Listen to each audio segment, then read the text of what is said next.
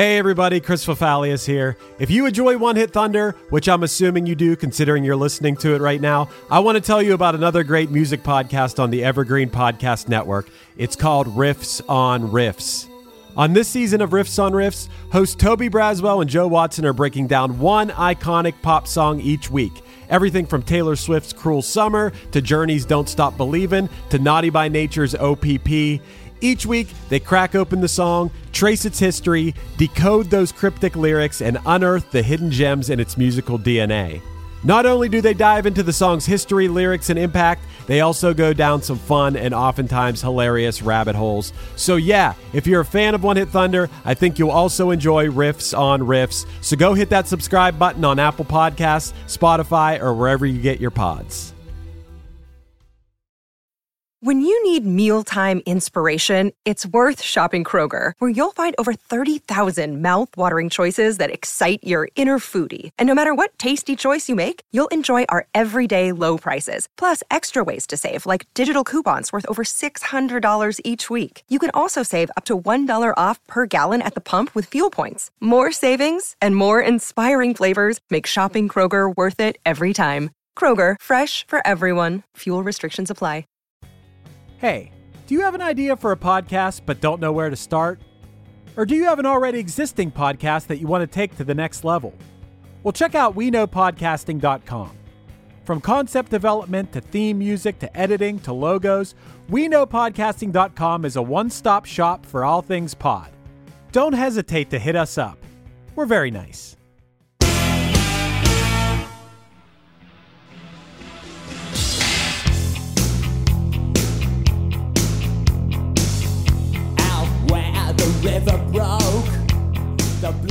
Midnight Oil shined a light on the plight of the Aboriginal communities in the Australian outback with their 1987 hit, Beds Are Burning.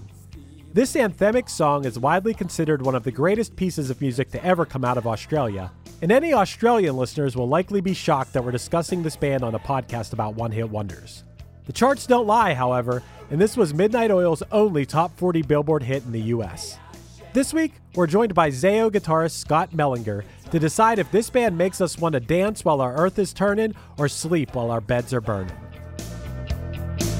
It belongs to them. Let's give it back.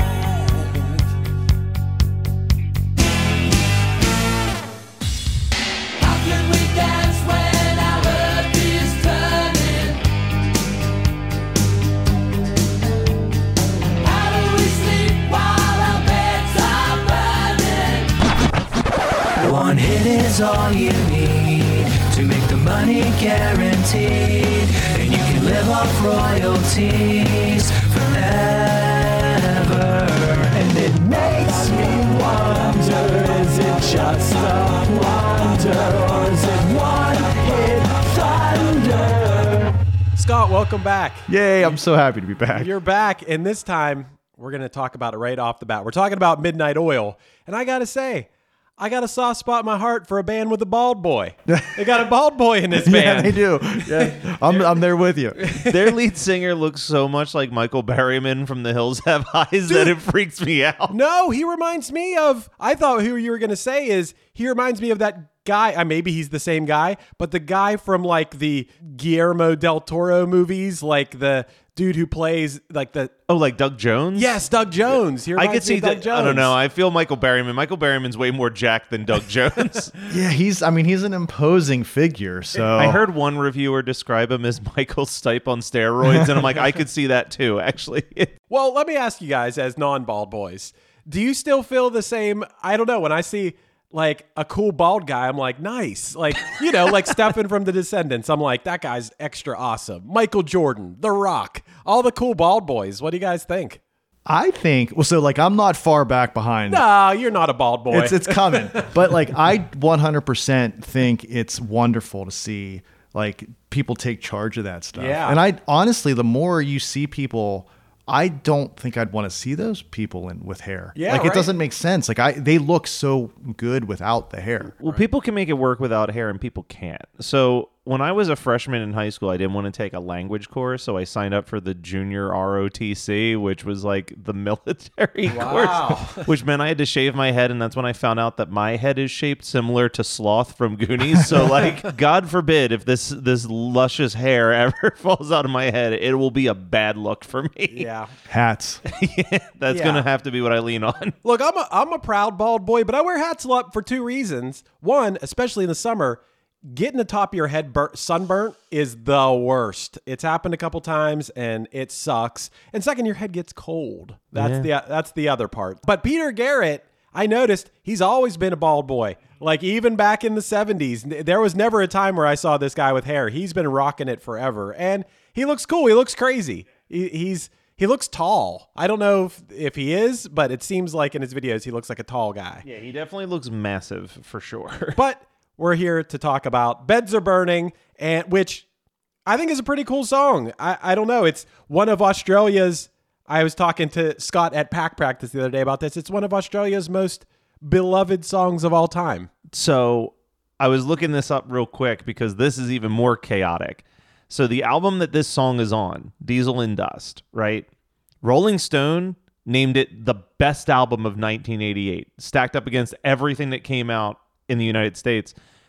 It was ranked as the 13th greatest album of the 80s by Rolling Stones. But even more impressive is that in October of 2010, a book was released called The 100 Best Albums from Australia, and they listed this as number one over AC/DC's Back in Black. Wow. Okay. Wow. I haven't even been thinking about AC/DC. Yeah. I mean, Scott, you chose this song. Did you choose this song because you're a Midnight Oil fan? Yes, actually, I own Diesel and Dust and Blue Sky Mining. It's weird too to go back and look. I didn't realize they were a working band from 78. So like there's like a ton of stuff that I haven't even heard. But going back and revisiting it, knowing we were going to do this, I didn't realize how many good songs are on Diesel and Dust. Like Beds Are Burning, whatever. It is the banger of the record. Yeah. But there are wonderful songs all over that record. There's probably like 2 on the whole record that I skip. So as a fan of what they were and like their whole identity and what they're kind of into, I remember loving it when I was younger and buying those records when I was in like high school. And so I guess I'm like I'm a fan that's trying to revisit and kind of get a little bit more knowledge on them. And they were part of that, like their sound after listening to a bunch of their songs, because I wouldn't have pieced this together just on Beds Are Burning, but listening to the rest of their catalog, they definitely fall into that 1988 pre-grunge alternative college rock sound of like an REM at that time and stuff like that, where it's like it's heavy, but it's not like, it's definitely not the hair metal that's happening at the time, but it's also definitely not like the synth pop that's happening. Like it's very distinct, just straight rock and roll sound with like heavy political overtones in every piece of it. Like genre-less rock. Yes. This is rock music is what this is. And it with a message. Beds Are Burning has a really cool message. So they toured through the outback of Australia in 1986, and they saw the seriousness of the issues of health and living standards of Aboriginal communities. So this song was a critique of, I don't know, that these people's being forcibly removed from their lands. And, you know, there's the line in the song, "It belongs to them, let's give it back." And actually the other single from this album as well, which was "The Dead Heart," was also about that same subject matter. So I think people in Australia really rallied behind them, not only for the music, but the message behind the music. I think it's also cool that Peter Garrett, who we're talking about, like Midnight Oil would fall into that exact same category of another one-hit wonder we talked about, like Chumbawamba, where they were just, everything about their band was a politically driven thing. Scott and I were talking about like Midnight Oil even versus Rage Against the Machine's like hardcore. Peter Garrett went one step further and just started running for political offices. Wow. And in 2007, he won an election and was appointed the Minister of the Environment, Heritage, and the Arts. For all of Australia? For Australia. And then in 2010, became the Minister of School Education, Early Childhood, and Youth. and then retired in 2013 to go back to playing music. Damn. Putting his money where his mouth is. That's the real deal then. Yeah. Yeah, that's pretty awesome. Wow. This song's pretty wild. One of the first things that Matt brought up about this song is you think of the very anthemic chorus, but the verses are weird. Oh, yeah. They're like kind of almost spoken word, kind of sung weird. I guess REM's a pretty good comparison, but yeah, he's definitely got some strange vocal stylings. It's almost like kind of comparing him to REM. It's interesting to me to see how his voice, I mean, it's almost like goofy sounding in the verses. Like, Yeah. I mean, and by no means do I think anything about them is goofy, but you listen to it and you're just like, wow, is he like purposely doing? You mean when he says something like, "Ow, wow, the river broke"? And you would think, oh, is that? I don't even think that's his inflection. No, like, I think it's a bit of an accent in his singing style. Yeah, Yeah. so like, but it definitely like, and when you listen to the whole record, a lot of the verses of the songs are his like really strange cadence, and then he'll have the band kind of like kick in with him chorus wise. Yeah. So then the choruses sound like, oh, well, they're pretty like a normal rock sound. Right. But yeah. Yeah, I mean, it's almost like we did an episode recently about Insane in the Brain from Cypress Hill. Same kind of thing where Be Real's vocals, they're so weird that they're memorable. Yes. And you'll see that a lot in rap music, of course. Like everyone has these very distinctive voices. I think standing out makes you makes you stand out. It makes you different than maybe someone who's singing very pretty or something. You have this thing. It's like, what is that? Dude, I brought this up in a couple episodes now. You might agree that doing something outrageous or weird in your song that kind of makes people like go, what? What just happened there? Then later becomes catchy, and something very just outlandish can make a song a hit, I think. Yeah. Well, I like obviously the song was around when I was alive, so it wasn't like a song I had to discover, but I had forgotten about it. And I rediscovered the song at a bowling alley of all places when someone put it on the jukebox, and it's that chorus. The second I heard that chorus, it was trapped in my head for like a decade. Right. I do think you're right, though, Chris. What I love about it is it does that. It does that weird, odd, like out of left field kind of thing. But the chorus is so well written. Yeah. And I think when you can kind of have something that people are like, what the hell is that? But then you have all these choruses to back up your weirdness. Like I was telling Matt earlier that there's like the three songs at the end of Diesel and Dust. I forgot how good those songs are. And the choruses for each one of those songs are incredible. So Right. You could picture all of Australia. when you got the singing goods. together. When you got the goods. Yeah. And speaking of all of Australia singing this song, I brought this up to you at practice too.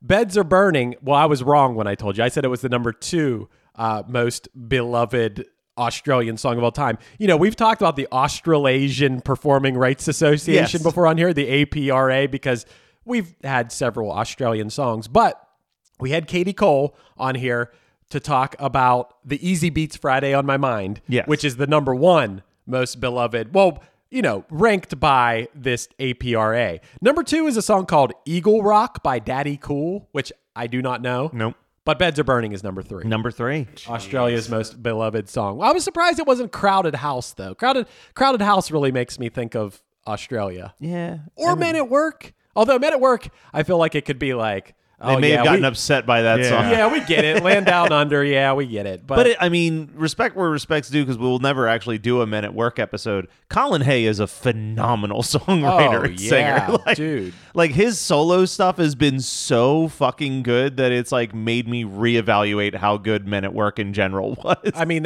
what's that? The jam? What's the Men at Work jam?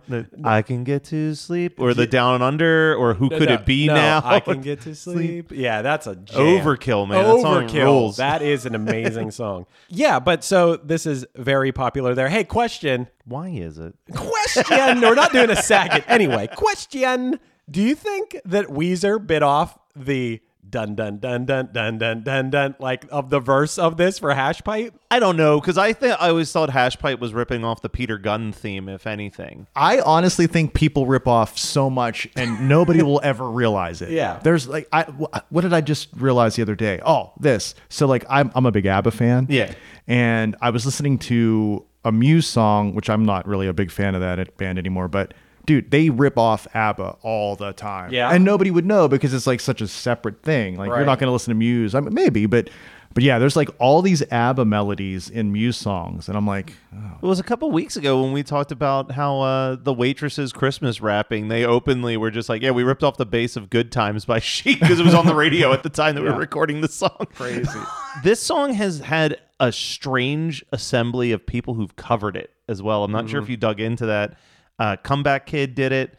Amanda Palmer did it. Oh, nice. AWOL Nation did it with Tim from Rise Against doing the vocals on the track. Huh. But the strangest one I found was that on October 2nd, 2009, 60 musicians and celebrities from around the world reworked the song to highlight climate change.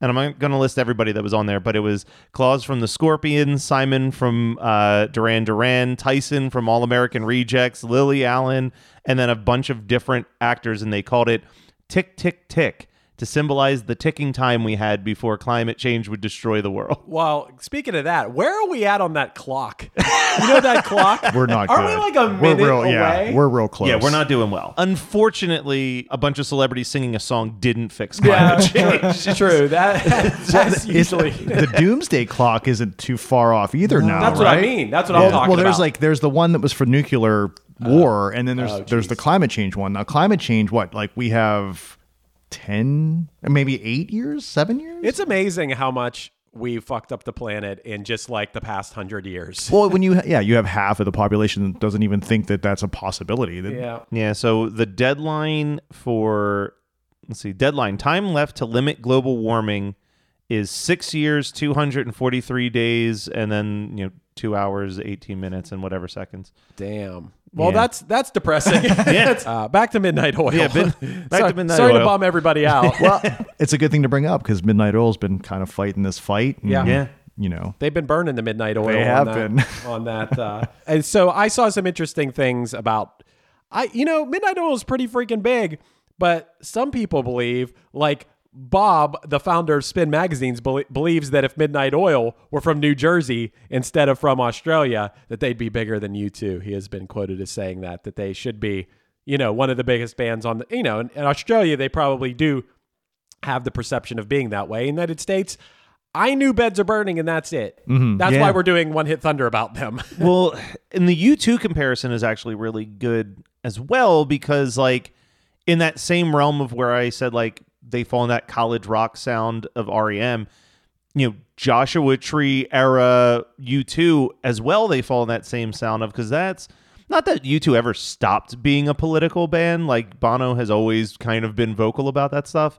But that's when you're getting stuff like New Year's Day and Pride in the Name of Love, where they're also really taking their music to make some stances about injustices happening in their world. Right. And there's plenty of Midnight Oil songs where they are talking about historical injustices just as much as current day injustices. I know Arbor Day is a pretty big one from them that's literally just about this was that time that Australia lost millions of soldiers because the Queen of England just told us to go fight somewhere for a war we had nothing to do with. And that's when they decided to secede from Europe. Right. Hey, there was a pretty good thing recently. If anybody has HBO Max, you can go back and watch John Oliver's thing about the monarchy. Yeah. Which was amazing. Fantastic. Takedown, of the monarchy. As far as Midnight Oil goes, man, oh man, did they influence a lot of artists. I have a big list of artists that cite Midnight Oil as a huge influence, which includes Green Day, REM, Pearl Jam, The Cranberries, Garbage, Candlebox, Hot Water Music, Shades Apart, Crowded House, and The Living End. So it's pretty solid list. And most of those don't surprise me. Yeah, No, right. If you said NSYNC, I'd be like, what? And their songs have been covered by Pearl Jam, Eddie Vedder Solo, U2, Patti Smith, The Killers, Imagine Dragons. Oh, your favorite. Yes. Silverchair, Tom Morello, Billy Bragg, and Anti-Flag. Yeah. One more thing that I saw was that Billy Corgan considers them one of the greatest live bands of all time, as does Kurt Loder, who said they're Australia's most formidable live act. Jeez. Greetings from Evergreen Podcasts. We're rolling out a listener survey, and we want to hear from you. The information in the survey will help us gather statistics and in turn make our shows more appealing to advertisers. I know most people don't like ads, but this is one of the only ways our shows make money and help keep their lights on. We promise it will only take a few minutes, but the impact on our podcasts will be tremendous. As a token of our appreciation, we'll randomly select one lucky participant each month to win an exclusive merchandise package from Evergreen Podcasts. Head to evergreenpodcast.com/listenersurvey to help a show and possibly get some free stuff for doing so. We can't thank you enough for the support. Now back to the show. Ever wonder what a punch from Elton John feels like? Or how you'd cope with having turned down the chance to be in Nirvana? Or what signal Keith Richards gives when he wants you to get the hell out of his hotel room? Fans of Too Much Effing Perspective don't have to wonder, because they've heard these exact stories and a jillion others on our podcast. I'm Alex Hoffman, former tour manager for Radiohead. And I'm musician and comedy writer Alan Keller.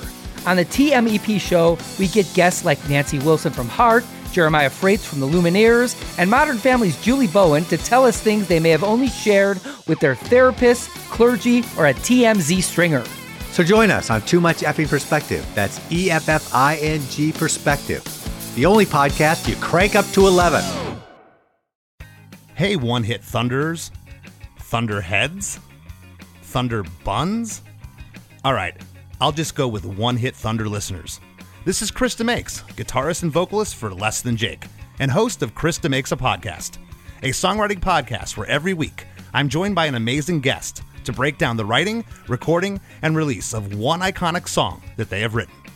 In our giant evergreen back catalog of episodes, we've had rock legends such as Dee Snider and Huey Lewis, punk rock favorites such as Mark Hoppus, Fat Mike, and Brett Gurewitz, up-and-coming artists of today such as Liz Stokes of the Beths and Genesis Owusu, and even some of the artists that have been featured on One Hit Thunder. The show is even produced by One Hit Thunder host Chris Fafalius. What more could you possibly ask for? Krista Makes a Podcast is available for free on all the places you listen to podcasts, and new episodes come out every Monday. I guarantee you'll like it, or we'll give you your money back. Do you think there's a weird United States barrier because they're from Australia? Sure. I mean, it doesn't make any sense because most of the bands that have gotten big that we all love are from Britain. Yeah. So, but Australia has this weird, I don't know why. And we tend to only give them one or two Yeah, songs. it's like even Silverchair. Silverchair is like a band that their later albums are so critically adored. Oh my God, yeah. And not a single song from them would any person who didn't actively buy those CDs and listen to be able to name. This is so hilarious. This is an ongoing Zayo thing. So I've liked Silverchair when Diorama came out. Right? Yeah, it's a great album. That album is unbelievable. Jeff, our drummer, hates Silverchair. So we did this. When we did our record with Steve Albini on our little making of documentary, me and him are arguing about Silverchair on there, and I still stand by the later Silverchair records are great fucking records. Yeah, Frog Stomp is what it is for a bunch of 16-year-olds recording an album, but pretty much Neon Ballroom and beyond, it's no, this is a legit. Oh yeah, almost Neon Ballroom has almost experimental Beatles level of what are they doing? They are 19-year-olds let's get a big ass orchestra in here to back us for 3 songs. Well, that's if you Diorama lists, I think is it Diorama or is it what's the Young I think Moderns? That's okay, so Diorama lists it that Daniel Johns didn't use anything for his voice. There isn't a record you hear today that doesn't have some sort of auto-tune or Melodyne. Yeah, he just sings it He clean. straight up on the record says there is absolutely zero computer fuckery to make him sound like he does, and he sounds spot. I mean, they were pretty good when they were freaking 16 years old. Jesus Christ, if someone heard my recordings when I was 16 years old, that's my worst nightmare. Getting to play, I almost get jealous watching it of that video of them playing outside of Radio Music Hall for the MTV Movie Awards, just on a rooftop 15 years old, rocking out live on MTV before the Video Music Awards. Like, could you think of anything more cool in 1995 when you're a teenager than doing that? I mean, the people that are good from the time they're teenagers, it's like unfair. Like I've brought this up before. We did a tour in Japan with Paramore in like 2006, and they were like, their drummer was 15. That's insane. Haley was 17. And they were awesome. They were so good that young because they'd been playing music since they were, 10 or 11 years old. They had been a band. So, yeah, it's. I try to tell little kid, if I see a little kid who's like, it should be interested in music, I'm like, you should focus on that. Get off the video game. Play. Man, I wish I would have started a little bit earlier. know. You know, wouldn't that be cool? So you want to know what other Australian band was inducted into the Australian Hall of Fame the same year as Midnight Oil? Oh, who's that? The Divinyls. Wow. Didn't even realize they were didn't either. Australian. Yeah, I had no clue. Let's see. Yeah, Australian rock band, the Divinyls. Yeah. Wow. We've never done a One Hit Thunder about them. No, they've been on the list. They've been on the list that I send people. That for sure. That would be a good one. I also frequently forget that NXS is Australian, but yeah, NXS is in there. Hey, you know something? This is going back a minute and off topic once again, but I kind of noticed, like, I'm sure you guys have noticed this here and there. Do you notice like a hate for Bono? Like There really is. Yeah. And is it a little unfair? I kind of think that he can come off as pompous, but do you think it started when Trey Parker and Matt Stone kind of fucked with Bono? I think Trey Parker and Matt Stone fucked with Bono, and that was the starting point. But then he forced everyone to have a U2 album on That their sucks. phone, and I think that was I the think real he breaking point. apologized for that, Yeah, didn't he he? apologized for that. And also, like, we're going to hold that against him forever. It's also one of the worst U2 albums. Yes. Like, as a fan of U2, it is a bad album. Well, okay. My point being that, yeah, I get that Bono could be annoying in some ways, but for the most part, doesn't he try to like... He's like trying to save the world. Yeah, he's Yeah. trying to save that doomsday clock and do Yeah, stuff he's about like it. kind of a humanitarian, like trying to I think it's help the glasses. Yeah, I think he's I just- got those little shades on at all times, and people are like, take those fucking shades off. He gets a little bit of unfair hate. That's not that I'm like a huge Bono fan or something, but I feel like the hate's a little unfounded. It's kind of like that comedian who did the thing about Guy Fieri. Yeah. Where it's like, why does everybody hate this guy? Yeah. No, and I think that the hate for Bono has made people retroactively forget that they have like 5 all-time great records that they put Yeah, out. Like, right. like their run from like 87 into 95 is like almost untouchable of just like perfect record one after another. So it's like, show a little bit of respect. They were a good ass band. Yeah. So back to Beds Are Burning. Yes. It peaked at number 17. That's it. On July 2nd of 1988. Did That's you see as what high else as was it on went. the chart? I made some notes of Okay. things that I want to bring up. So at that week where Beds Are Burning peaked at number 17, I took a look at the charts and made some notable things so you could put it in context of what was going on. At that time, it was above number 47, The Fat Boys with The Twist. At number 41, hey, maybe a future One Hit Thunder episode, Shattered Dreams by Johnny Hates Jazz. Oh, yeah. That's a good song. At number 26, Parents Just Don't Understand from DJ Jazzy Jeff and the Fresh Prince. Nice. At number 21, great song, Roll With It, Steve Winwood. Okay. Not to be confused with Bruce Hornsby. Bruce Hornsby and Steve Winwood always get mixed up sometimes. But number 18 was Lost in You by Rod Stewart. I only put that because I don't really remember Lost in You by Rod Stewart. You guys remember that? No. It's faintly. I only put it because that was the one below Midnight Oil. That was number 18. Then Midnight Oil at number 17. Above it, One More Try by George Michael. I love some George Michael. Number 15, Hold On to the Nights from Richard Marx. Yeah, wrote that one down. Yeah, that was a good one. And now we'll get in the top 10.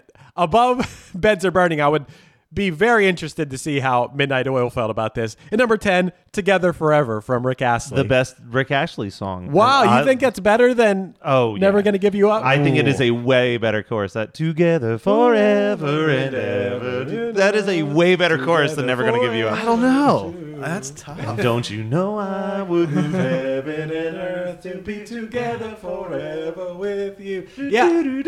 I mean, it's good. It is good. It's a good song. Number 9, I'd be really pissed if I was Midnight Oil. Nothing But a Good Time by Poison. Oh, I had them at 8, but yes. Yeah, Poison's up in there. Oh, yeah, you're right. And number 9 was New Sensation by NXS. All right. Yeah, NXS, all right. They're like, hey, fellow Australians. Yeah, we're really in the heart of hair metal here. At number 7 was Pour Some Sugar on Me, Def Leppard.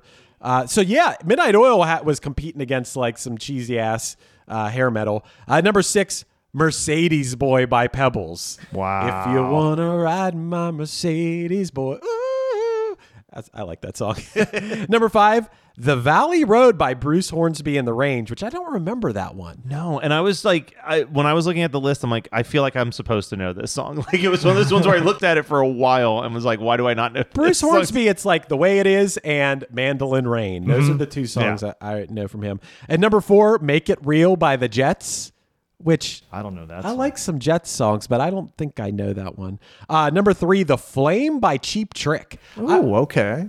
I don't know what song that is. It was like their like ballady like 80s song. Like it was like This had to be near the end of Cheap Trick's popularity, though, right? Yeah, like it was 88, yep. It was like I remember, but it's like that weird like when those type of bands were trying to do like I guess Cheap Trick always had sort of like good chorus ballady songs, but this one's like a straight ballad song. Okay, yeah, it's strange to me that I don't know some. Like number 2, and keep in mind this is 1988. I'm either 7 or 8 years old, and I liked her a lot at this time. Debbie Gibson was number 2, but the song is Foolish Beat. I don't remember Foolish Beat whatsoever. My wife would.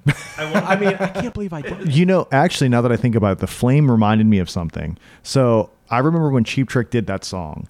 It was very similar to when Alice Cooper did his like ballady song, and it was totally because of all the hair metal bands that were doing the ballads. Yeah. So it like that was like Cheap Trick sounding sort of like Europe Carey or something. It's like, also their only number 1 hit.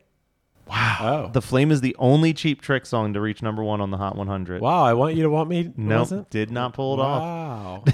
Okay. Well, I don't even know it.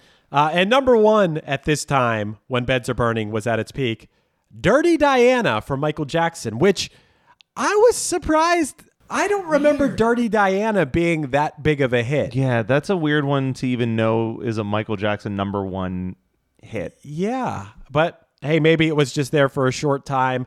I kind of forgot about that song completely, and then in like the past 5 or 6 years, The Weeknd did a cover of Dirty Diana, and I was like, oh, that's a pretty good cover. The only song that you did mention that I wrote down because I just love this song was at number 14, Lita Ford's Kiss Me Deadly. Oh, okay. That song rules. it's so good. What was her ballad? Close Your Eyes Forever. Close Your Eyes with Ozzy. Yeah, that song's awesome too. All right, so Midnight Oil. It's time to make a decision. Did they bring the one-hit thunder, or are they one-hit blunder? I mean, we'll start with Scott. I'm 100% One Hit Thunder. Yeah, right.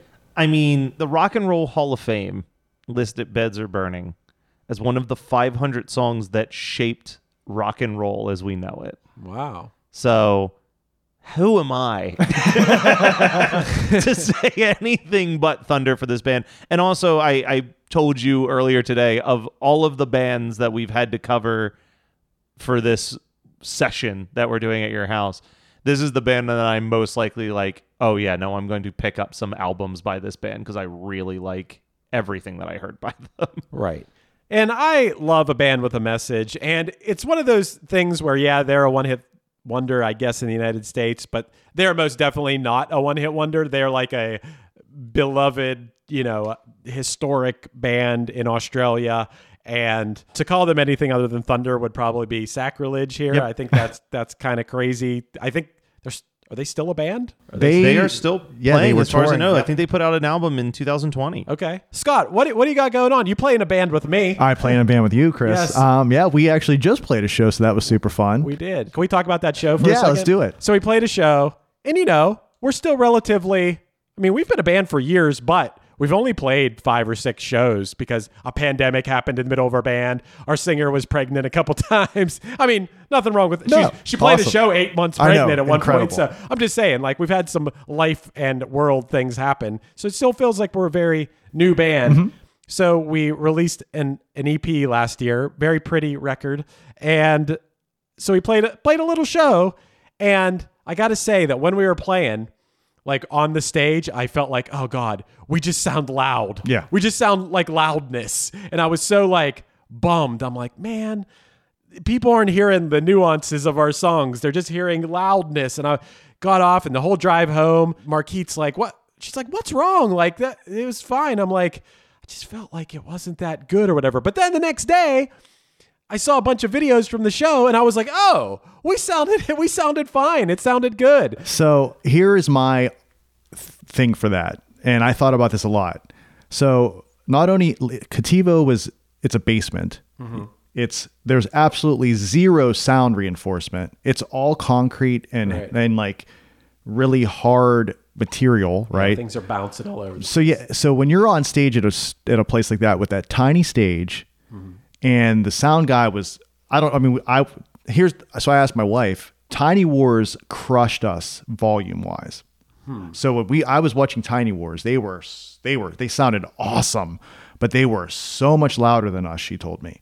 So I think what it is that it was just that club, all that sound bounced off everywhere, and because I could hear everything. I could tell it was loud. I know he was pushing it loud out front because we were a little bit lower on stage. So the sound out front was pushing louder. Mm-hmm. Even Josh said, he's like, when I heard my monitor mix, it sounded like I had a half stack or a full stack behind me.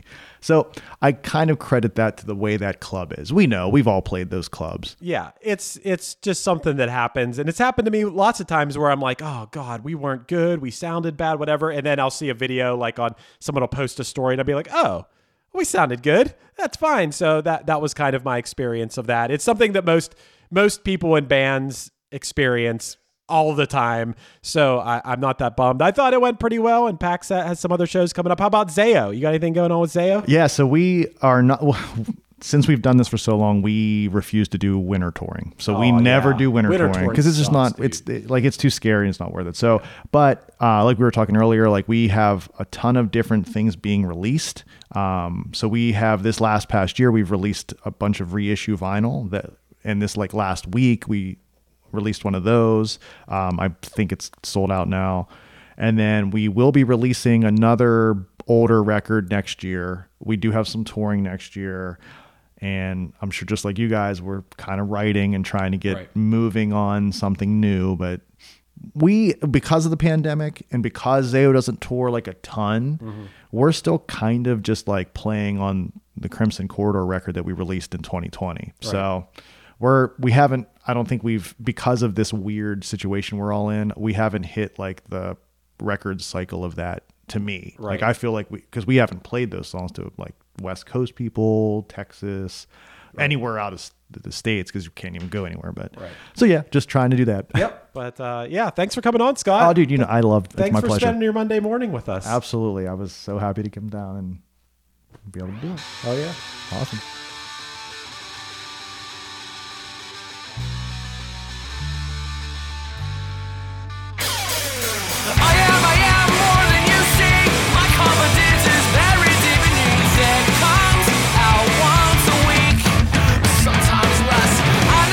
This has been One Hit Thunder. One Hit Thunder is hosted by Chris Fafalios of the bands Punchline, Pack, and Another Cheetah, and produced by Matt Kelly of Geekscape.net. Underneath me, you're hearing Ghosty off the Punchline album Just Say Yes. Visit punchline.com for merch, tour dates, and news. We're on Patreon now. Become a patron and get bonus content, early episodes, and a chance to vote on future episodes at patreon.com/OHT Podcast.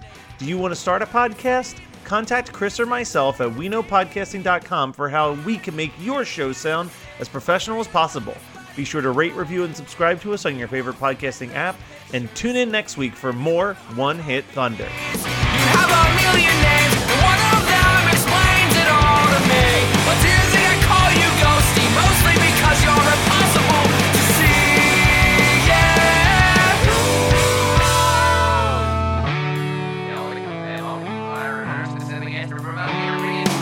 The sunny sound to a spot on this block where we met in the winter wearing 2 pairs of socks. The cold was forgotten, saw your smile up and fell in love, and then out there's a doubt you're still a spider and a liar. You've taken everything. You're still a spider and a liar. You've taken everything. You're listening to the Geekscape Network. Hey, this is Chris Swinney, formerly of the Ataris and currently host of That One Time on Tour, part of the Sound Talent Media Podcast Network. Have you ever wondered what it's really like on the road? The highs can be euphoric, but the lows can be crushing. Join me every week as I chat with industry pros about what it's like living out their wildest dream and, in some cases, their worst nightmare. Past guests of the show include members of NoFX, Pennywise, Bad Religion, and more. Listen and subscribe at soundtalentmedia.com. Welcome to us talking about our podcast for a minute. What's the name of that podcast? That's Axe to Grind, and right now you're going to be getting a little taste of it, right down to the shaky microphone and all. And my name's Bob. And my name's Patrick, and usually we're joined by Tom. Tom's the best. Tom has a real grown-up job that requires him to be at work, but we talk about decidedly not so grown-up things like hardcore music and things that people that like hardcore music tend to like. So that could be the latest shows, revisiting classic material, talking about the new classics, all the little dorm room nonsense that you imagine from niche music podcasts that you either love, want to love, or hate. Yeah, imagine all the emotions that you have towards a genre that has impacted your life, and then condense them down to an hour to 2 hours a week. So triangulate your speakers, think about jumping off the bed, singing along, dancing like an idiot, and listen to Axe to Grind podcast.